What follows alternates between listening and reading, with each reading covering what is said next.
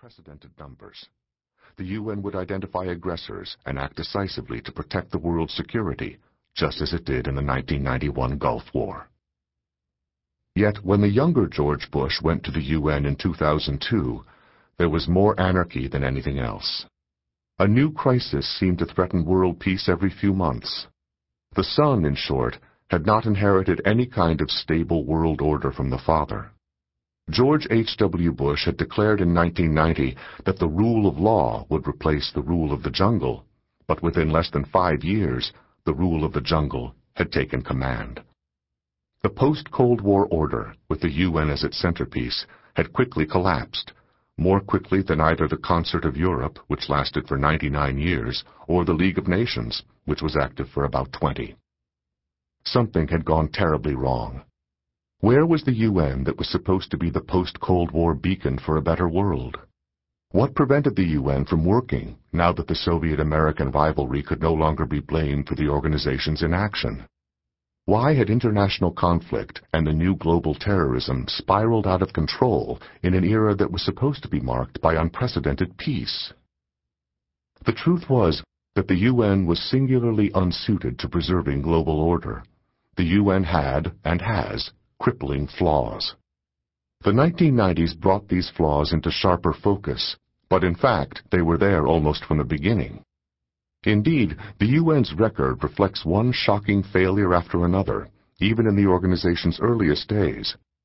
The UN's founders created a world body based on a noble ideal, standing up to aggression, preserving international peace, and defending human rights and other fundamental principles. But it is now clear that the UN simply doesn't work.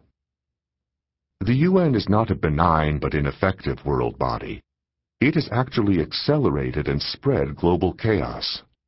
This book examines why the UN has been such an abject failure, what flaws have prevented it from fulfilling the ambitions of its founders and of its champions, such as George H.W. Bush. Recognizing the UN's critical weaknesses leads inevitably to this question: what must be done about the United Nations? This is not an academic question. Rather, it lies at the heart of the most crucial policy debates in Washington and the world's other capitals. Many people still suggest that the UN is a panacea for the world's most difficult problems.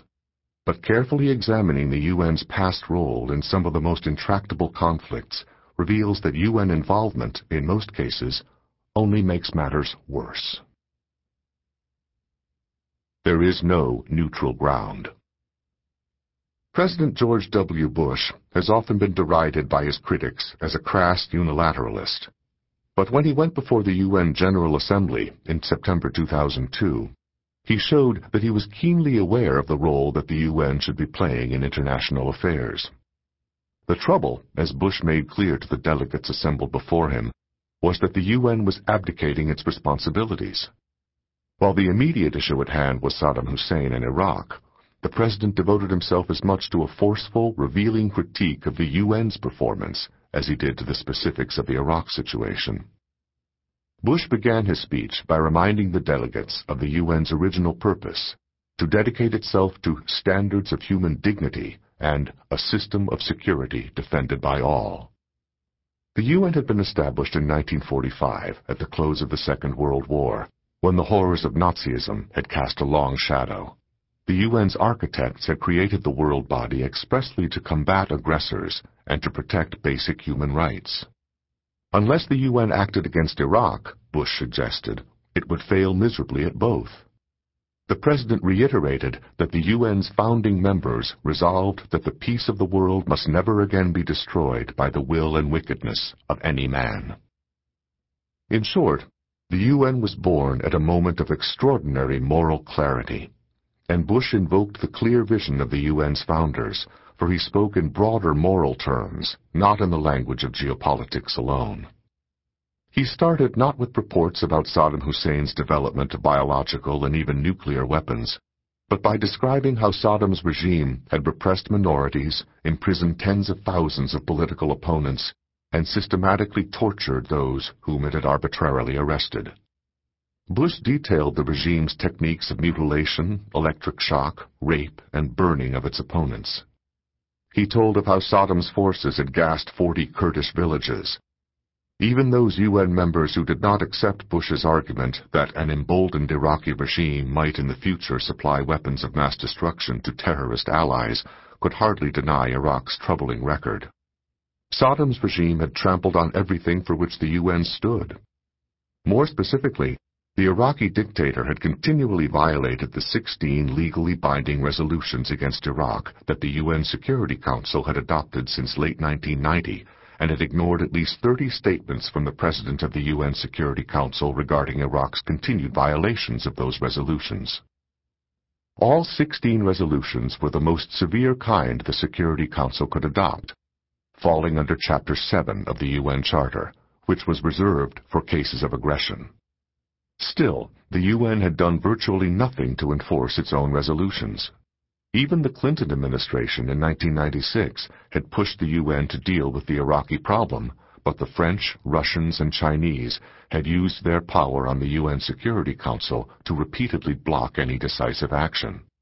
Bush was now in the same position as his predecessor.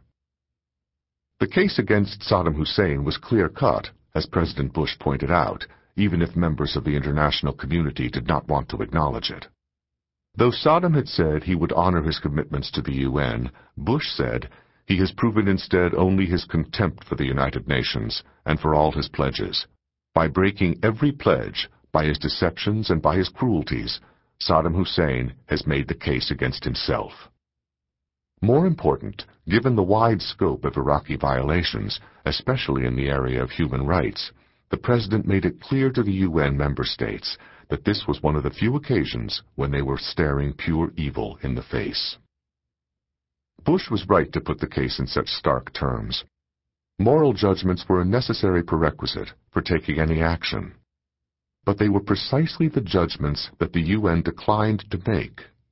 President Bush, in effect, threw down the gauntlet in front of the UN member states. We created the United Nations Security Council so that, unlike the League of Nations, our deliberations would be more than talk, our resolutions would be more than wishes, Bush reminded the delegates. If the UN was to avoid the fate of the League of Nations, it would have to confront the Iraqi threat head-on.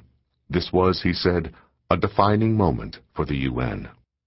Will the United Nations serve the purpose of its founding, or will it be irrelevant? The President asked bluntly.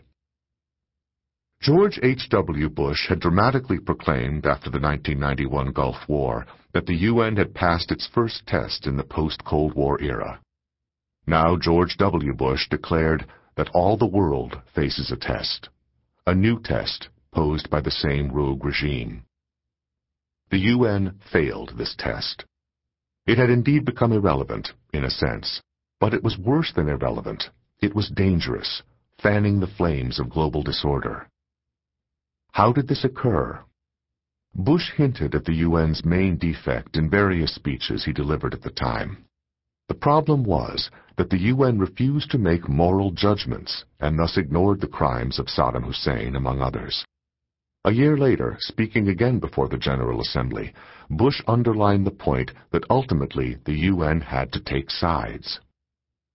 Events of the past 2 years have set before us the clearest of divides, between those who seek order and those who spread chaos. Between these alternatives, there is no neutral ground. Alas, neutral ground is precisely what the UN has repeatedly tried to stake out when confronted with clear cases of aggression, human rights abuse, even genocide. But in its repeated pursuit of impartiality, the UN actually has taken sides, in effect joining the aggressors and the abusers. The UN has, in fact, spread global chaos.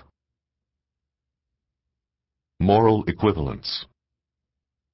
The UN's failures in the decade before George W. Bush went to the General Assembly reveal how the world body has fueled global chaos. Beginning with Somalia in 1993, the UN was in charge of one peacekeeping disaster after another. These failures were linked to some of the worst massacres of innocent civilians that the world had witnessed in decades.